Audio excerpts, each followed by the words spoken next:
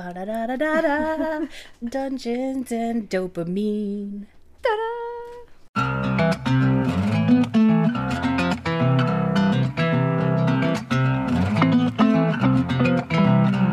Hello, this is Bree Fagan.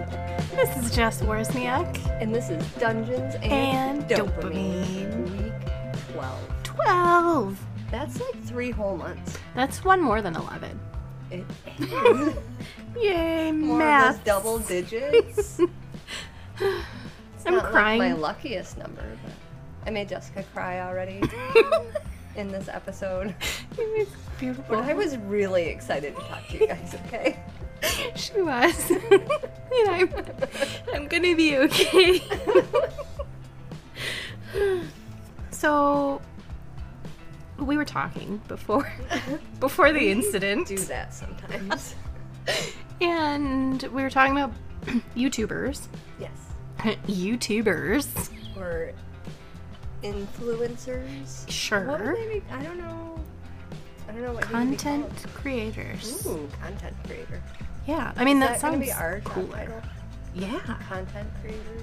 I mean, it kind of is for me, for you. Dopamine stars. Podcast stars. Drug content deliverers. creators. Yeah, I feel like influencer feels more like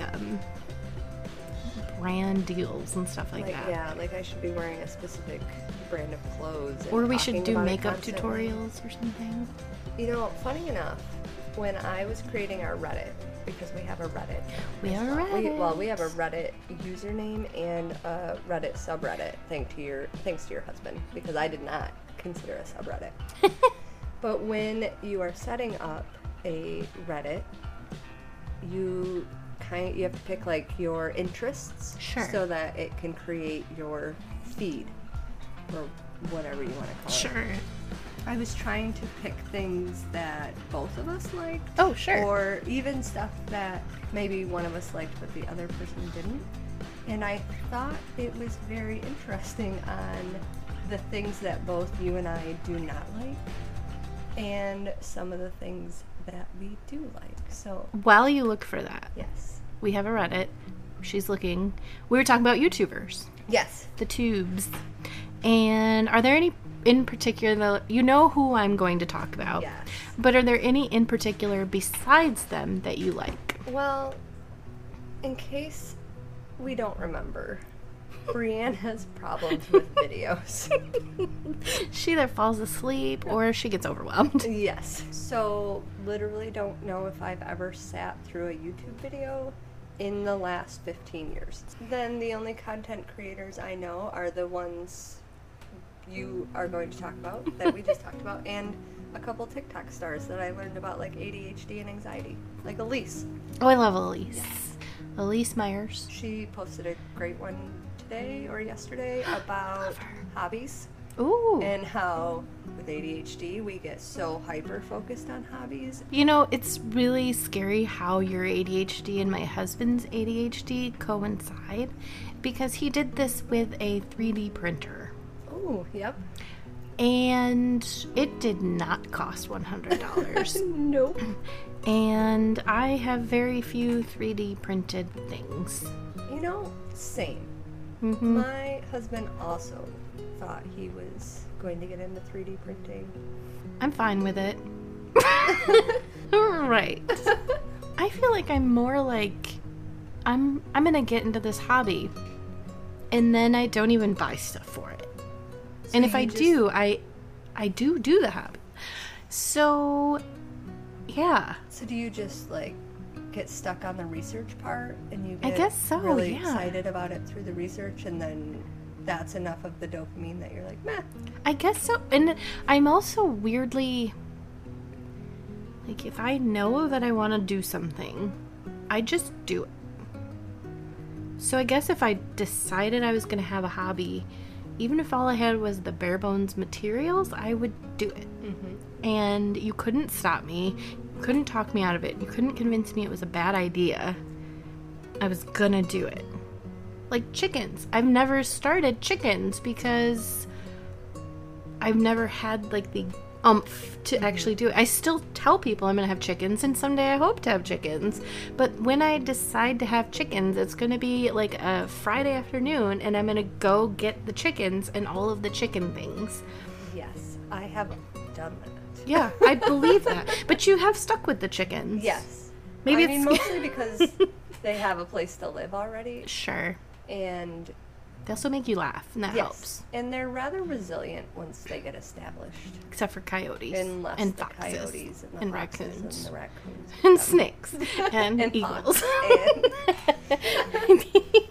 And I feel like your ADHD, you don't have a lot of hobbies. You don't get into knitting or crocheting or needlepoint or anything, but your obsessions do often come with a lot of projects and stuff. Items. Yeah. Like, you have always been more of a collector. Yeah. Whereas I'm like, oh, I'm going to collect these cute little dragon figurines. And then I never buy another one. And you're like, oh, I'm going to collect these cute backpacks. And now you have... I feel like you're targeting me. How many backpacks do you have? Specifically the Loungefly style one? Okay, wait, though. I only have 2 Loungeflies. The Loungefly style, I think I have 4, which is not that many. No. But I also have several Ahsoka Tano items that are similar to backpacks, like purses, wallets, travel accessories. Mm-hmm. There was a fossil phase. Oh, yes. Which is still in effect. Definitely. Now I've just moved on to these like kitschy like Loungeflies and stuff. I have a Blue's Clues Loungefly. I love that.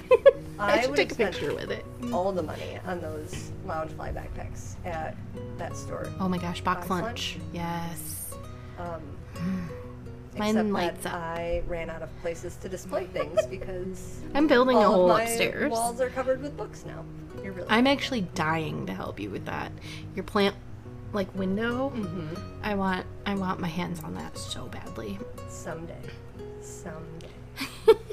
So, YouTubers. Yes.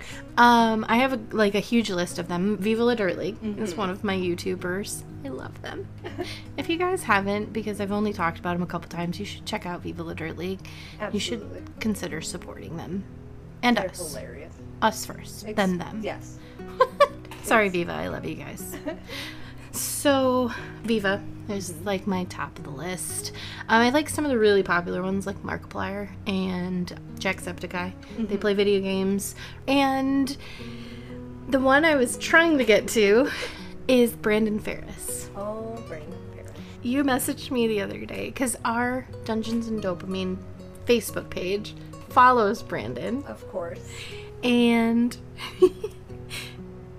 it popped up with a notification, and that was weird. Well, I would call it a fake notification. So a notification Notification. sounds like a fake notification. I'm in. That was a word combination. It was like a Freudian. That is beautiful.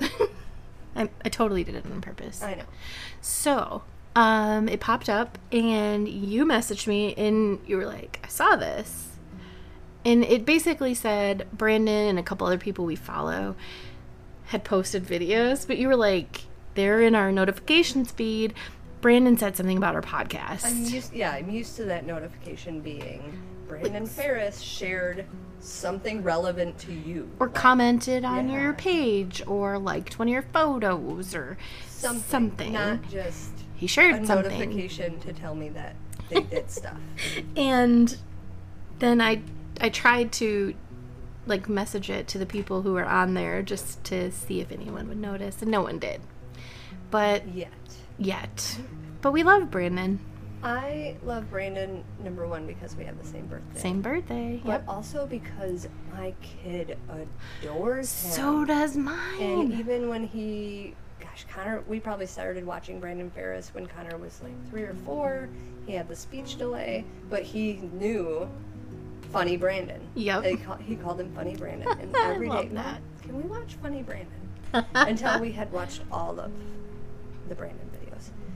Connor really likes tarantulas all of a sudden. Yes. And it 100% is because of Brandon. Brandon. Because look what you've done, Brandon. we watched that video with the tarantula in the car. I don't watch the one where he eats the freeze-dried tarantula or whatever kind of madness he was doing. He does several of those. I skip a lot of the eating ones.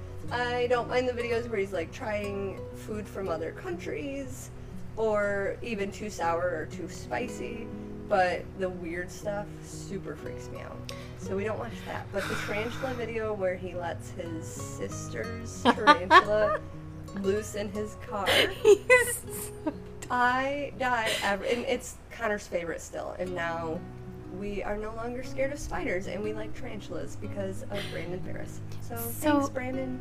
In our household, we can't watch Brandon while we eat because Brandon spits a lot. So if I'm eating while that happens, I start feeling sick. And there's a few times where he's spit and it's like stuck in his beard and stuff like that. Yes, exactly. Yeah. So Brandon, stop spitting and I'll watch again while I'm eating.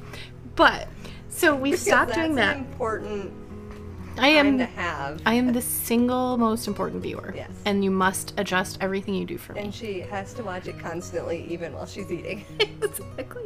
So I have been watching him, but it's usually like while I'm working, or he'll be running in the background, or that kind of thing. And my daughter, just like Connor, Carly has been like, hey, how come we haven't watched Brandon in a while? We need to catch up on Brandon. And I totally agree with her. But I'm like, Carly, we can't watch him while we're eating because I can't handle it. Specific times when Mom is ready for that type of... I have to be mentally prepared. And then he's like spread his channels out a little bit.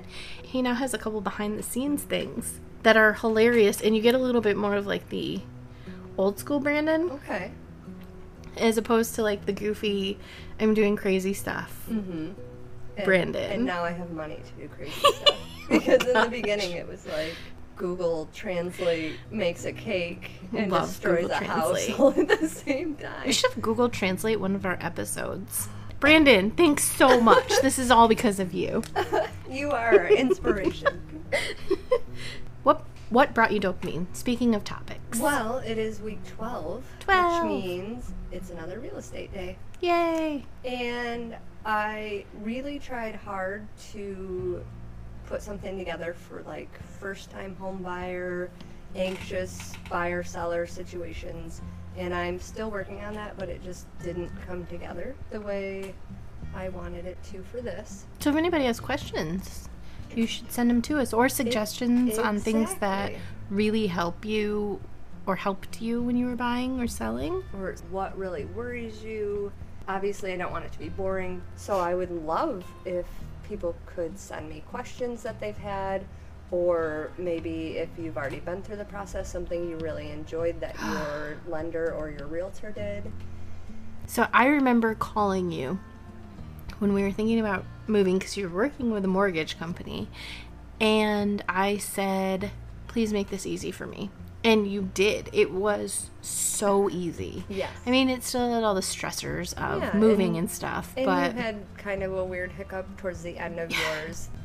I want people to know that there's usually always a way through it, or just that it's common. It's just such a process. Today's topic is just random, weird real estate problems.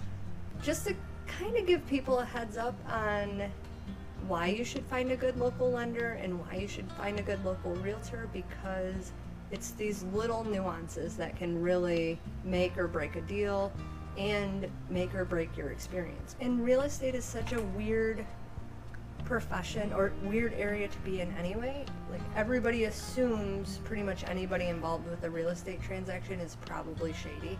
First off, make sure you find people that you trust and watch out for people that are only out for the money. And you can tell, usually.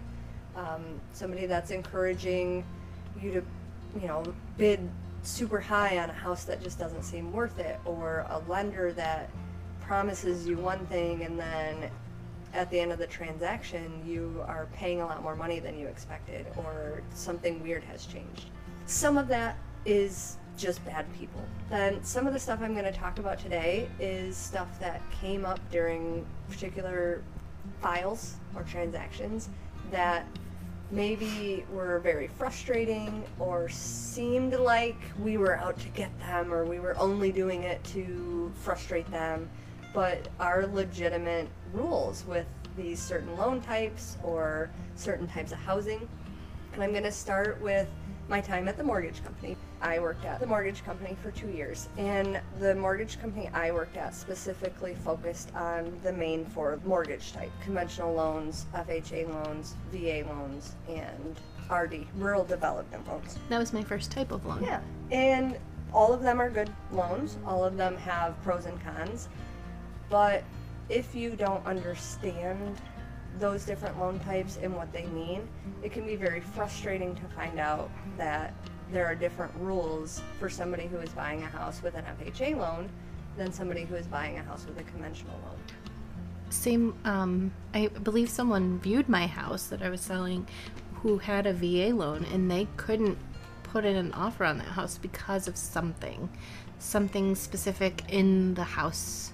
I wonder if wouldn't it allow was like your weird little crawl space. That could be. I Yeah. don't remember what it was. I think they told us, but they just couldn't. So starting with VA. VA is a great loan. It's for veterans or spouses of veterans that have passed away. That is also an Wait, option. they let the ghosts of the veterans Yes. buy The home? ghost has to come back and sign the paperwork. Dang, no wonder it's so hard. It is. But they're very specific on the types of house you can buy. They also require weird things like most loans do not require a pest inspection. A VA loan does require a pest inspection. Oh, They okay. also dictate who can pay what costs in a loan. So typically with conventional or FHA or RD, like your closing fee, your pest inspection fee, all of that would be a buyer paid cost, something you pay at closing. With the VA loans, for some reason they won't allow the veteran to pay those fees. So if a seller chooses a VA loan, they are also agreeing that they're going to pay extra money because the buyer's not allowed to. So Wow. this became a problem in this market because VA loans were being passed over and over and over and over because the sellers were getting other offers that didn't require these extra Yeah, fees yeah, you gotta- and didn't have as many rules and requirements. Yeah. And something good that has come from this market is that some of these problem type loans started easing up on some of these requirements. So VA, you've got these extra costs you have to pay. FHA is also a great loan. It requires a little bit less down than a typical conventional loan. What does And it stand for? Federal Housing Administration. Okay, I thought And- along those lines. Yeah, and it allows buyers with maybe lower credit scores, lower income, lower down payments to be able to afford and get into homeownership. The problem with FHA, and a story that always sticks out to me, is they, again, have a lot of weird random requirements. So one that I think of every time was at the mortgage company. This client must have been buying out a land contract or because he already lived in the house. And if you've never dealt with a land contract, typically you put a large amount of money down, you pay for it, you pay a monthly fee with interest and whatever for a certain amount of years, and then there's usually a balloon clause at the end, which just says that after 4 years you have to buy out the rest of this contract. And land contracts are usually used for buyers that maybe can't get a traditional mortgage at that time, whether it's because their income doesn't look right on paper, or they have another house they need to sell first, or they have a credit issue. But if they don't manage this last clause at the end, this the balloon payment, they can lose the house and it can revert back to the original owners, and all of that money and all of the work and all of the time you've put into it during that land contract is basically just poof, gone. So This guy calls, he needs this loan. He has to satisfy this balloon clause in this land contract. And everything's going fine until the appraisal comes in, and the appraiser had noted that the house was on a private drive. FHA will not lend or fund any loans for property that are on a private drive unless there is either an easement or there has to be a private road agreement with all of the neighbors on the road, which is very frustrating. I feel like they've loosened up on it a little bit. The more frustrating part about this particular house is it was on a corner. It ended up at the end of this process being cheaper and easier and faster for this client to actually go and apply for a new driveway permit and have a new driveway put in than it was to satisfy this private road rules through Holy FHA. cow. Yeah. One of those things that could have killed the deal. Wow. And it was always something like that. It was manufactured homes. Manufactured homes are a huge issue. So if you want to buy a manufactured home in Michigan and you want to use a general loan type, conventional FHA, I'm not sure VA even finances them anymore, and RD gets super picky about things too. You can never get a mortgage on a manufactured home that's older than 1976. They just won't do it. There's a minimum size now. Most old single-wide manufactured homes will not qualify. Has to be double wide or bigger in most cases. Some of the newer ones you might get away with a smaller size. You have to pay a separate fee to have a structural inspection done on the home, which is usually $500 to $600. Holy. And the structural inspection has to prove that the manufactured home has never been moved since it was placed there. It has to show that it's permanently affixed, so it's on some sort of foundation or footings. The wheels have been removed. All manufactured homes up to a certain point had, basically on the front of the trailer, like an information tag. I think they called it a HUD tag or something. Like when it was built, just all this weird information. But nobody knew what it was, so a lot of the issue we'd run into is that plate would have been removed at some point when they were redecorating or repainting or moving things around. So we wouldn't be able to find this plate, which is a requirement to be able to finance a manufactured home. And until a certain year, they actually used to title manufactured homes like a car. And we actually ran into a situation, again, they were already living in the property. At some point in the process, we discovered that it had had a title. So we tracked down the title, and there's an old lien holder still on the title. So to clear the title, we have to find the lien holder and get it removed. Oh my gosh. Impossible. It was the 80s, whatever company it was didn't exist anymore, all kinds of crazy stuff. Like, the only way to fix it, it turns out, is to find all the documentation basically proving that you didn't have a lien on it anymore, or that it had been paid off, or somehow wouldn't exist anymore, and then apply to an office in Lansing that is at the time run by one single person who had weeks worth of files, and wait for him to be able to get to your file, determine if you have the right information, and then he could release a new title. It took literally 7 months Holy before cow. we were able to close that deal because we were waiting on this one person.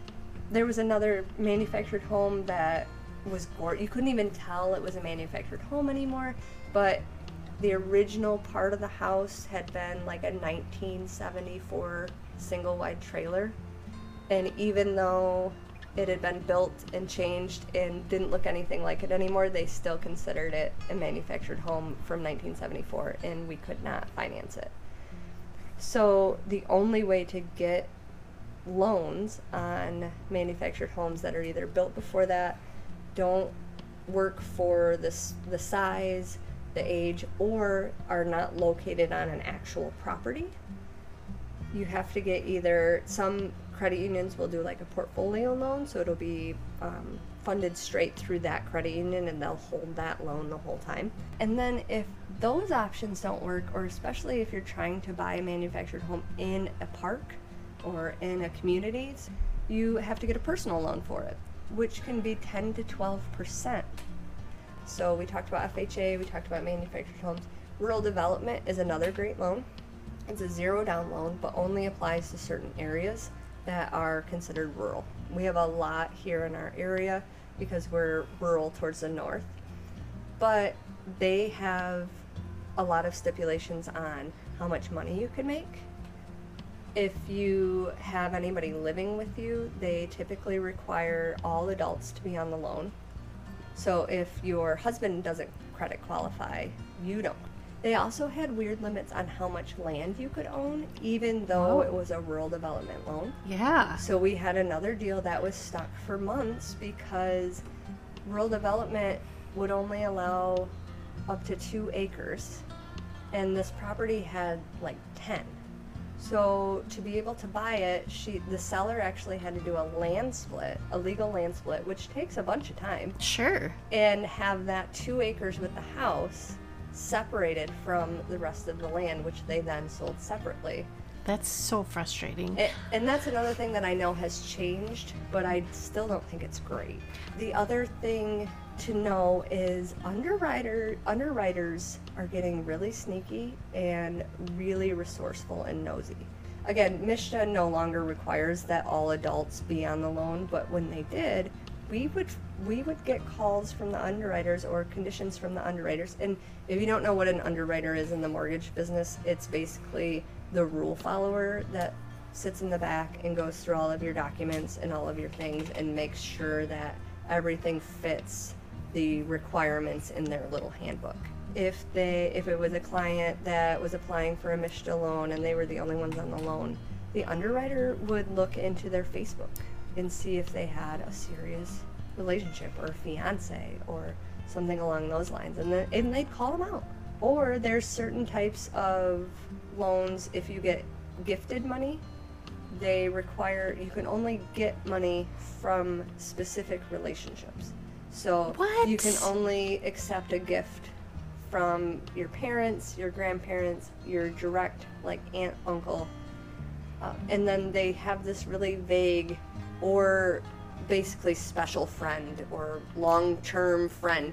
But that friend, if it was a family friend that you've known for 30 years, they would actually have to provide documentation that they have known you for most of your life, and that they spend a bunch of time with you, and that they care about you enough to gift you money. So we had a couple, they had been together for a while, they were planning on living together, but they weren't engaged yet. And we kind of just, well, today you're engaged, like, this is your gift letter, this is how we're going to get them the money. But they checked their Facebook, and there was no announcement of the engagement, and they hadn't updated their status. It was a big deal. I hate that. Yes, it was, like, incredibly invasive and just astounding to me that they could make these rules and then so stingily hold to them. I hate that. So one thing that came up recently, and going back to FHA, a lot of these loan types also don't want to deal with flip houses or don't want to finance them. Sure. So there are FHA rules that say a house cannot be sold within 90 days of the last time it was sold. And if it is, then FHA won't finance it. And if it's been sold within the last 6 months, it requires 2 appraisals. Or if the amount that it sold for the first time is a certain percentage lower than whatever it's listed for now, they'll require a second appraisal. And then the last part of the lending that I wanted to talk about is appraisals. Appraisals are given a lot of weight in a mortgage transaction, which again is ridiculous to me because an appraisal is only the opinion of one person. And if value comes in low on an appraisal, then the buyer and the seller, or the buyer's agent and the seller's agent, essentially have to fight out who's going to give up this value. And 90% of the time, if it was going to come in low, it was going to come in really low. But if it only comes in a couple $1,000s low, anytime I've tried to argue with the appraiser or provide extra comps or give extra reason, nobody wins. The appraiser always has the final say, and if they're stubborn about it, then their word is gold. They also are the ones that get to choose what needs to be fixed on a house to be able to be sold. And it's never consistent. The only thing that is ever consistent is the lead-based paint and GFCIs in the bathroom. Sometimes this can delay closing because if it's requiring paint and it's winter, then you have to set up an escrow to make sure that the painting gets done when the weather's better. But then somebody has to put up more money to put in an escrow account so that someday the house can be painted. And then the last part about my lending, and where your story comes in, is the credit part. Yeah. So I won't give a whole big talk about credit because I could go on for days. But there are a lot of weird things about credit that mortgage companies look at. One of the biggest things is medical debt is hardly ever considered anymore. Unless you are actively making payments on a medical debt, we usually were able to ignore those. So if that's something you're worried about that you're avoiding getting a mortgage for, typically those can be avoided. I don't know the current rules on student loans, but some of them are very frustrating. I know RD specifically used to require, no matter what your student loan payment was, whether it was zero or you were paying a lowered amount or whatever, rural development would make us use 1% of whatever the student loan balance was as your monthly payment. The other thing, so credit scores are incredibly fickle. Credit scores can be affected by the most ridiculous things. It can be dependent on what time of the month you pull the credit report and whether your credit card payment has posted or your credit card company has reported recently. But also, the mortgage companies are required to pull your credit again at the end of the process to make sure that you haven't taken on any new debt.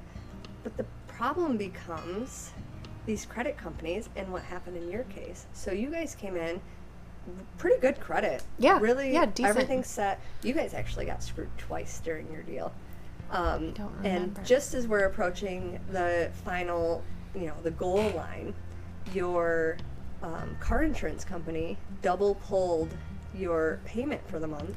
Yes. So now it made your bank account look like you don't have enough money to close.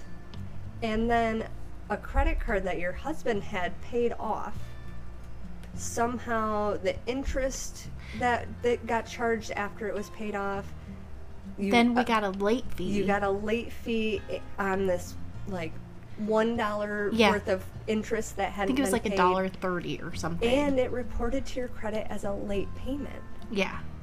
Because you thought you had paid it off. You get a letter, you get something in the mail from there, and you're like, oh, I already paid that off. You throw it in the... Still furious with them. Yeah, you throw it in the shred bin, and you don't think another thing of it. And nobody bothers to tell you anything until it hits your credit.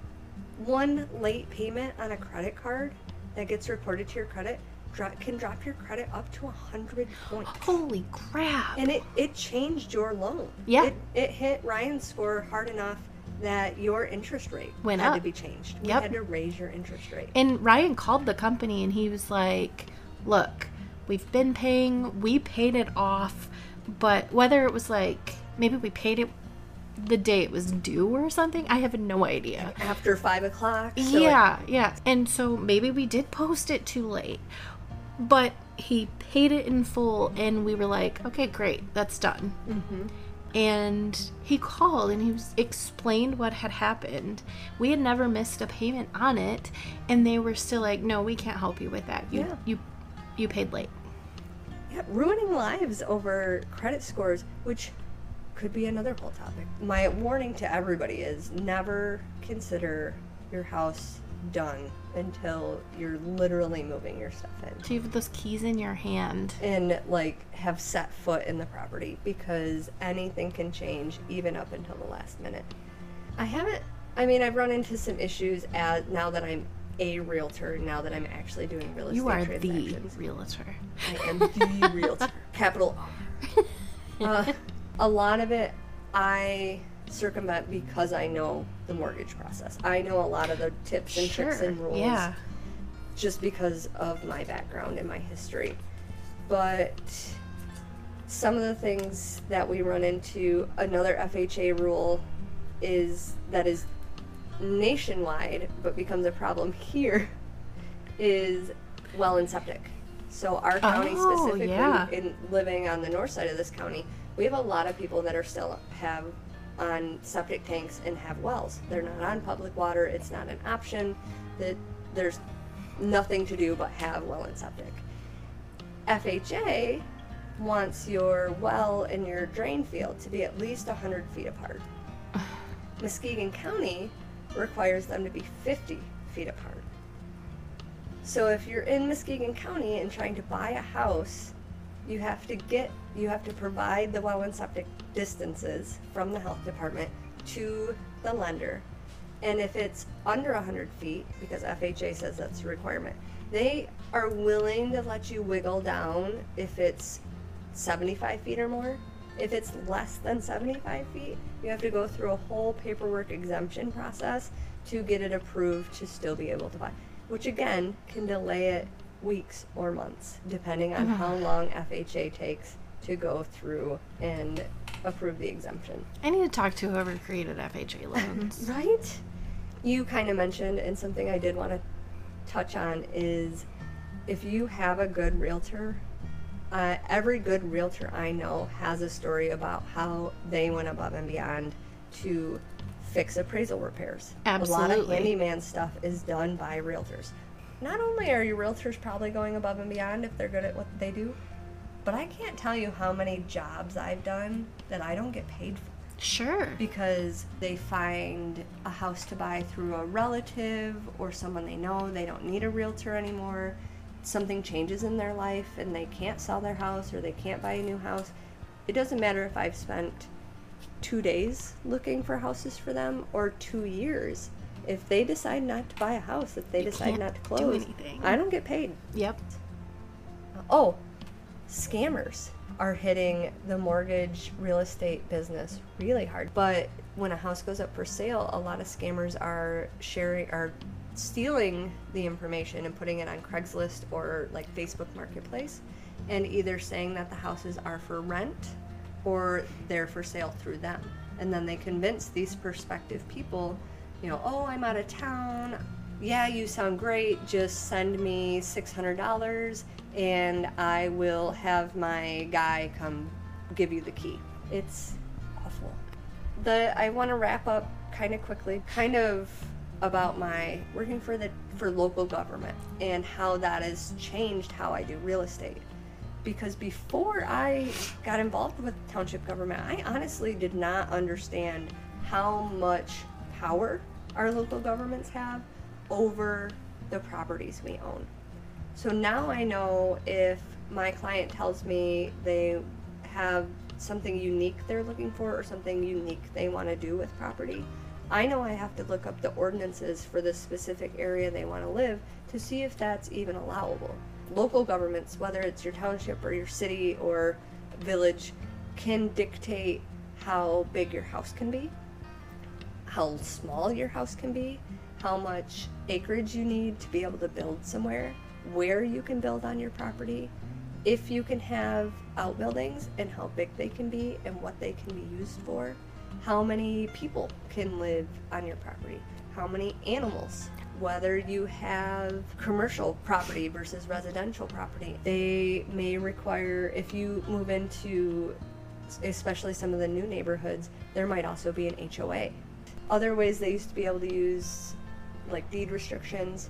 There is a well-known restaurant owner in our area that will buy property around their restaurants, and just to be able to put a deed restriction on it that property can never be used as a restaurant, that property can never sell food, and then they immediately resell the property to whoever will buy it.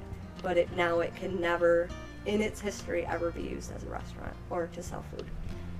There are easements. An easement is basically somebody else's claim to your property.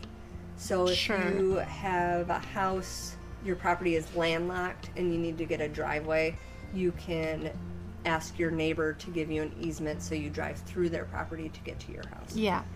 The problem is, it's only really been since the 70s and 80s that townships have started paying attention to some things, and it's only since even later than that that people have been really good at recording documents. There's also something called a prescriptive easement, which is insane to me. A prescriptive easement is an easement that is granted to somebody basically without the owner's permission.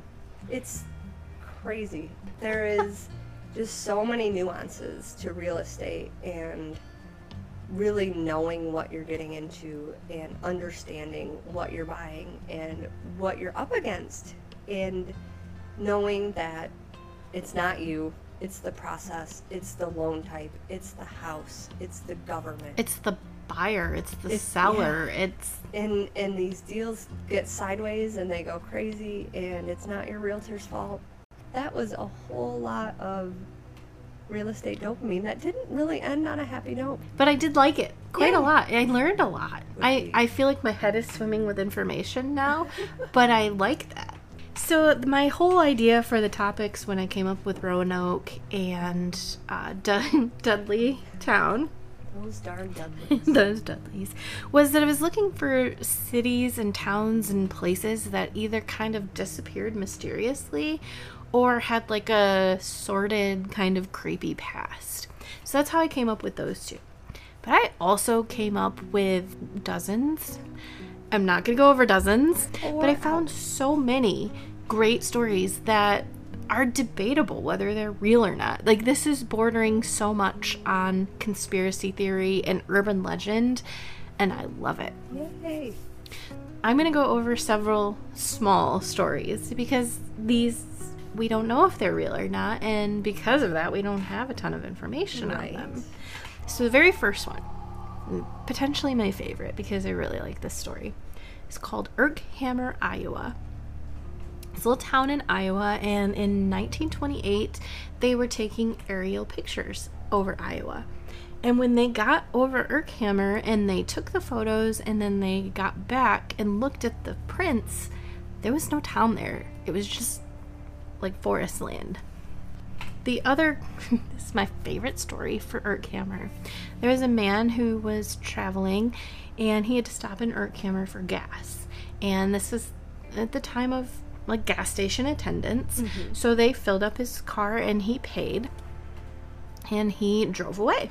And as he's driving away, he gets out of town and he looks down and he realizes there's no gas in his car. They didn't put gas in his car. So he's upset. His money is gone. So he turns around to go back. And he's driving towards the town and he can see the town, but he never actually can make it to the town. His car runs out of gas eventually, so he starts walking. And he can see the skyline of this town, but he cannot get there. And eventually, another passing motorist stopped and said, "Hey, man, where are you headed? Are you okay? What's up?" And the guy explained, "Well, I just stopped in Erkhammer, and they ripped me off." And he was really upset, and rightfully so. And he said, "My car ran out of gas, and I am headed back there because I need my gas, or I need my money, and I need both." Somebody needs to help me. I need to go. So this guy said, "Are you talking about that way?" And he points from the way Erkhammer is supposed to be. And the guy says, "Yes, that's where I came from." The guy driving the car said, "I'm sorry, I've been driving this way for a really long time and I did not go through town." So he helps the guy that had been stranded. I don't know where they went to get gas or anything, but they did. Erkhammer. Well, the guy returned back to wherever he was coming from, his hometown, and ended up checking himself into a mental institution because he was so messed up from this strange interaction. Later on, a newspaper runs an article about Erkhammer and how it doesn't exist because of all these weird stories. And this woman calls into the newspaper and says, "I'm really offended that you ran this article. I live and work, and I am a teacher in Erkhammer." And she says, "I've lived here my whole life, and I still live here, and I teach students here right now." And then the final fun story from Urkhammer was that there were these boys out camping. They were camping near Urkhammer, and they needed supplies. So they sent one of the boys to the local convenience store, which happened to be in Urkhammer. So he approaches the store, and he goes to step into the store and push the door open, and his foot goes through like the step up into the store. He can see through the windows that there are people in the store, but it's as if it's a mirage and it's like made of smoke. He goes through it. So he runs back to his friends. He's like, you guys aren't going to believe this. So they all go, they all experience it. They return and they go to the police station, which is hilarious. What are the police going to do? Right. You gotta come see this. You have to fix this Exactly. for me. Someone's messing with the grocery store. There are ghosts. Exactly. And they had the same experience at the police station. So anybody who claims that they've been to Urkhammer says that the people who lived there are pale and either mute or very quiet, and that they're really strange. So the only sad thing about Urkhammer is that it is likely a work of fiction that came from like a creepypasta or something, which makes me sad because it's super great. The next one I like. This one to me has the most possibility to be real out of these stories. Okay. This is called Angakuni Lake, and this story kind of comes about from the 1930s. So Angakuni is a lake, obviously. What? You won't believe it. And it is in Canada, in one of the northernmost territories. Very low population. The capital in this area had 7,000 people. It's so little. Which is... There was a fur trapper, and he saw that there was a storm coming through. And so he was going to head to this little village that he knew. This is an Inuit village. He was familiar. He had been there before. They were very friendly. It was a very small village, but really kind. And it was going to survive him through the storm. So he approaches, and there's no hustle and bustle or anything. And he's thinking that's kind of weird. So he yells out, hello, and kind of waits for... Yeah, kind of, yeah.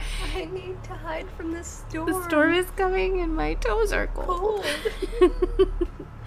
And so he yells out and he gets no reply. And it's looking really weird. So he approaches and sees that there's no one there. But the creepiest part is that there are food, clothing, rifles, like half-eaten meals about. Which is always the creepiest part. So creepy. Like, it's picture a cup of coffee that's like frozen into an ice cube. Or still steaming, Right. which is even creepier. Worse, yeah. He described, the fur trapper, described this little village as a friendly little Eskimo village of about 30 inhabitants that he had known for many years. And I say that he explained it this way because Eskimo is not an okay term any longer. Right. So I don't want anyone to think that's coming from me. So he did wait out the storm, and then he returned to the police, and they all returned and searched, and they never found a trace of these people. So let me say this first. There is a very popular woman who claims to have been abducted by aliens, who said that while she was being abducted by aliens, she saw the people from this village also having been abducted by the aliens. However, it is more likely that either the village never existed, they can't find it nowadays, they don't know where it would have been. It's more likely that it never existed, or that it was exaggerated. The people left for a reason, and even in an article that wrote about this later on, it said that the fur trapper actually found a single rusty rifle and dog corpses. Oh. I know. That's not half-eaten food I know. on a table. I hate that part. This was probably a story that was kind of overtaken by the media and burst out of proportion. Mm-hmm. All right, so my next one would probably be the second most likely on this right. list to have existed, and this is called Joer Verde. Yes, Hoer, Joer Verde. Okay. But you must be very careful. And the story is that a local village nearby was supposed to trade with them, and their traders never showed up. This was 1923. So some explorers from the town decided to go check and find out what happened. They were going to kind of bring their wares or see if they could get them to come or whatever. Hey guys, what's going on? Exactly. Are we still friends? Can we hang out this Friday? So they arrived and they noticed that the trade ship was docked and it was safe and it was in fine condition, but they also noticed that no one was working on the docks, which is very strange. This was a town of about 600 people. The town was pretty small, but it did have like a little school and, little homes and things like that. So, obviously some trading going on. Exactly, yeah. They did something. So it was really strange that it was barren. So they kind of checked around the town, and really all that they could find was a gun that had been fired the day before. And then on the blackboard in the school was a message written that said, "There is no salvation," which is super, super creepy. Right. Now, at the time, Brazil was in... This was in Brazil, by the way. Oh, good. Fun information. Semi-important to the whole story. So at the time, Brazil was in sort of a internal war. So they were actually having trouble with guerrilla militia. Okay. But the weird thing is that the guerrilla militia really took credit for what they did. So if this town had been taken by them, or even killed by them, or attacked, or whatever it was, they would have been bragging about they would have probably. It was like planted their flag. Exactly. It was sort of like the idea that the Germans would have torpedoed the Titanic and not taken credit for it. It's just war. They were trying to make people afraid. They wanted to get their way. Probably wouldn't have written "no salvation." Maybe Exactly. Like, we win. There's no salvation but us. Obviously. Something along those lines. The only other thing, or the other big thing, it's not a little thing, is that this would be a really strange name for a town in Brazil, because Joer is not a word in Brazil. In Portuguese, I think it's what it is, Portuguese, and verde is green in Portuguese. However, in Dutch, Joer is a derogatory word for a sex worker. So, makes sense. I mean, it would have been like Ho Green. Right. Right. And that doesn't really make sense. And kind of lends to the idea that it's a made-up story. Exactly. Like, the name's kind of goofy. Exactly. And it's someone who was like, oh, this sounds Brazilian. Yeah. Weirdly enough, they think that this might have come from a Russian newspaper in the 70s. So that's as far back as they can trace the origins of the story. They were trying to spread some sort of rumor. Yeah. Or maybe it's just for funsies, like an interesting article, like a story article or something. Well, and you mentioned a lot of these are old. Like 1923 or older.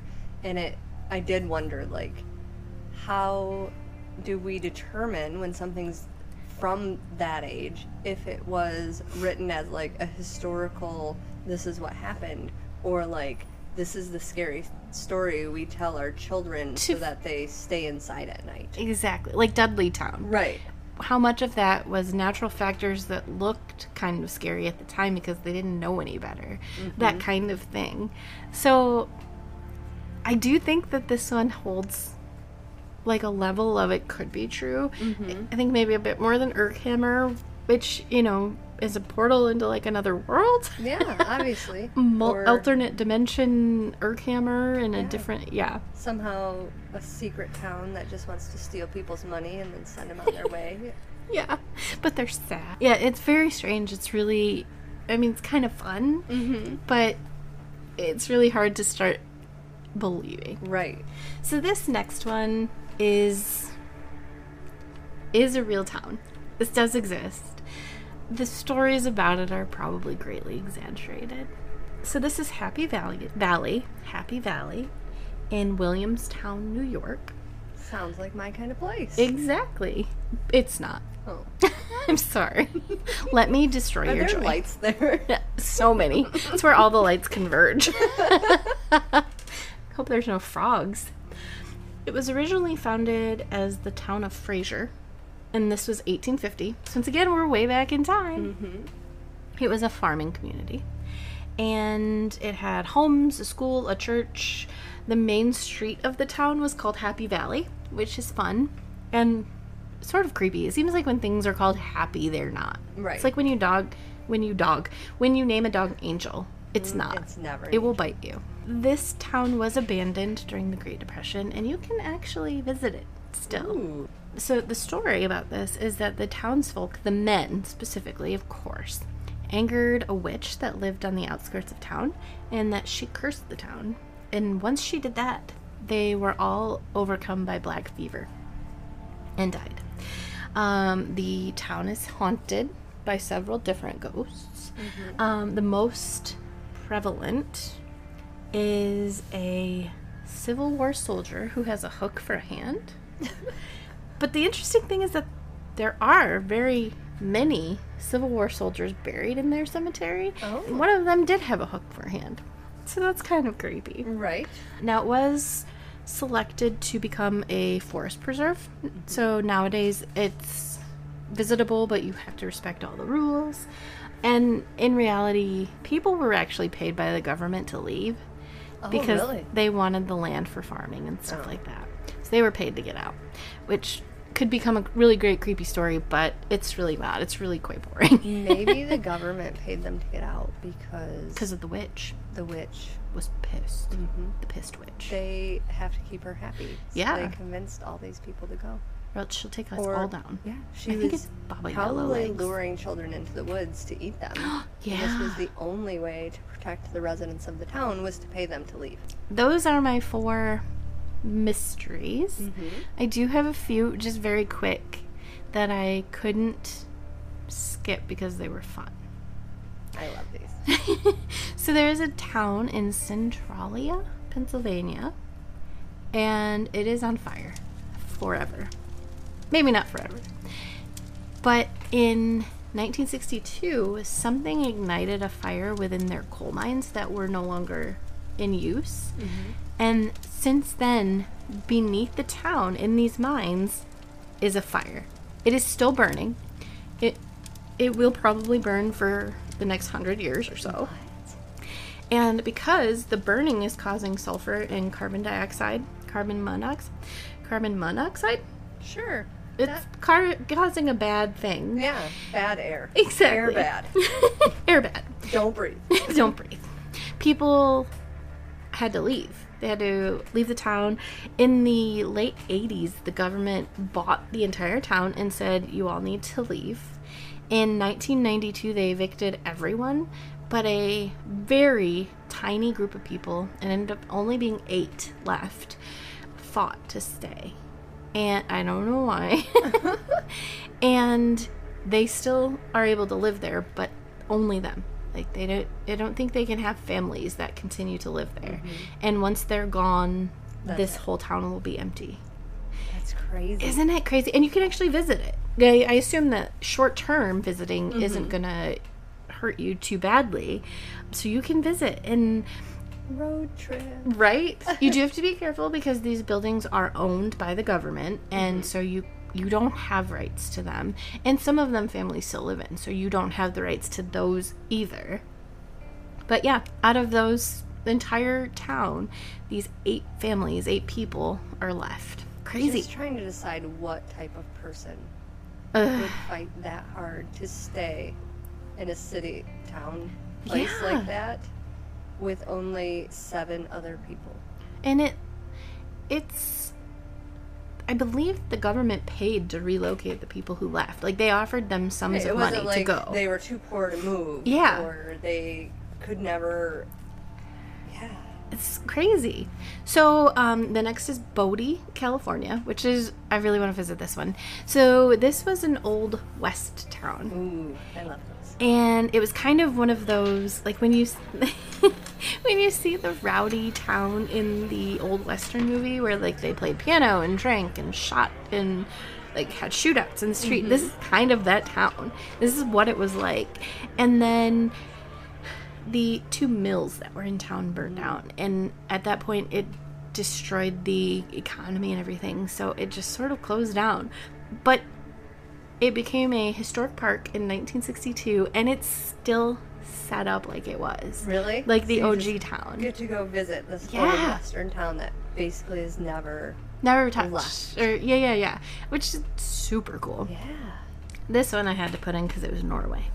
Pyramiden, Norway. So this is up in the Arctic Circle, and it used to be a mining town. And then during World War II, it thrived, but collapsed after because it was unneeded, along with the rest of the Soviet Union in the 90s. Then, weirdly enough, there was a huge, devastating plane crash, killing some of the residents of the town. So, at that point, people were leaving in droves. In 1998, most people left. It is now empty. But what I thought was really creepy is that there's a statue of Lenin that overlooks the town still, which is so ick. I don't... Right. This one I put in very specifically because it has to do with Michigan. All right. Fordlandia, Brazil. I'm going to read this one so I don't get any of the details incorrect. If this abandoned city sounds like a made-up place, that's because it is. In 1928, Henry Ford bought and built the town of Fordlandia in Brazil. He was hoping to turn it into a workers' paradise and an anchor for the business in South America. Ford carried out widespread deforestation in order to plant rubber trees, which did not take and suffered a blight. Then, in the meantime, the workers rioted due to a lack of food. And with Henry Ford getting sick at that point, it was sold back to Brazil, and the town is still there, but just rusted. Oh my gosh. So icky. I don't like it. Icky. You can tell I'm a mother. And this is the last one, and I did have to put this in because I thought this was fascinating. So, this is Kowloon Walled City in Hong Kong. It had 33,000 people living in it, and it was dubbed the most crowded place on Earth in the second half of the 20th century. So, it was the size of a city block. Yes. How many people? 33,000. Upward of 33,000 people. It was the size of a city block.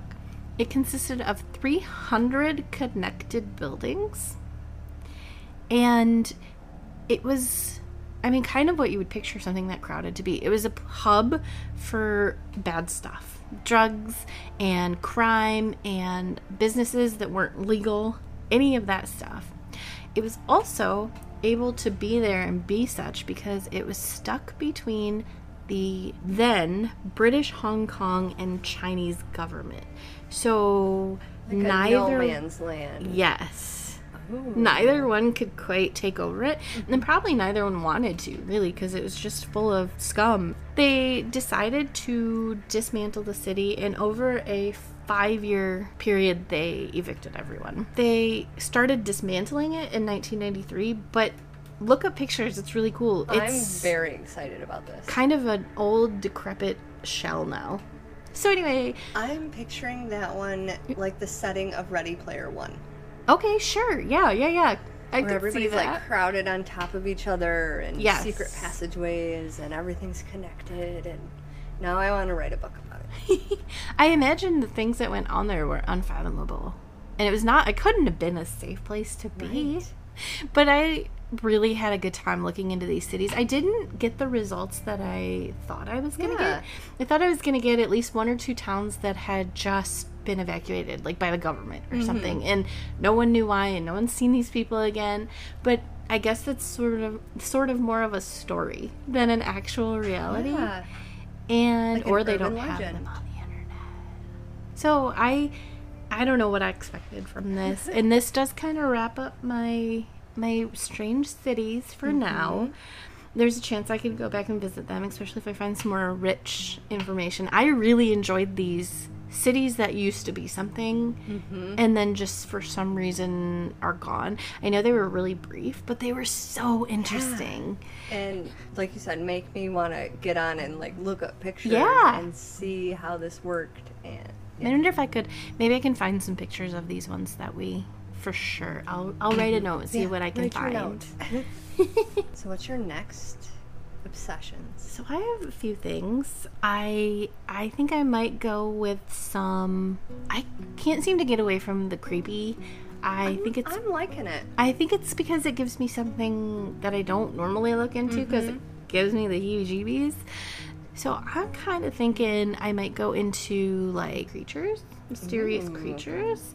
So like Bigfoot, the Dog Man of Michigan. There's a lot to search, so I guess it's good to have a lot of options. I know I actually have a whole nother list somewhere of ideas. I've been noticing my brain doing that more often. Like, yes, it'll just be like, oh, that would be a cool thing to spend 15 minutes researching.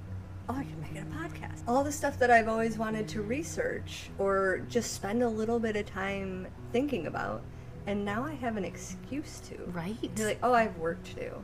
I have to research. Yes. Real estate or monsters or cities. I have to look up pictures of baby coyotes. Yeah. I have to defend coyotes right now and talk about this book. I love it. I'm enjoying it immensely. If anybody has any suggestions for us, let us know. You can reach us on, I don't know if we've said this before, but we're on all the social media. All of them. You can do that, or you can email us at dungeonsdopamine@yahoo.com. And we'd love to see it. We might not be able to get to it immediately. Or on Facebook, you can message us. Yeah. You don't have to post it anywhere. Yeah. You don't have to be public about it. Exactly. Some weeks it's hard to find the dopamine, and I don't want to research anything. Yeah. I don't want to do the things. But maybe if it was a suggestion from somebody else that I hadn't thought about, it might trigger that hyper-focus and that part of my brain that is like, ooh, shiny. But anyway, hopefully I'll be able to cut this episode down some. But if not, you know a lot. It's the longest episode that's ever episoded. It's over 2 hours. Oops. So this is Dungeons and Dopamine. Thanks for listening. We love you. Okay, bye.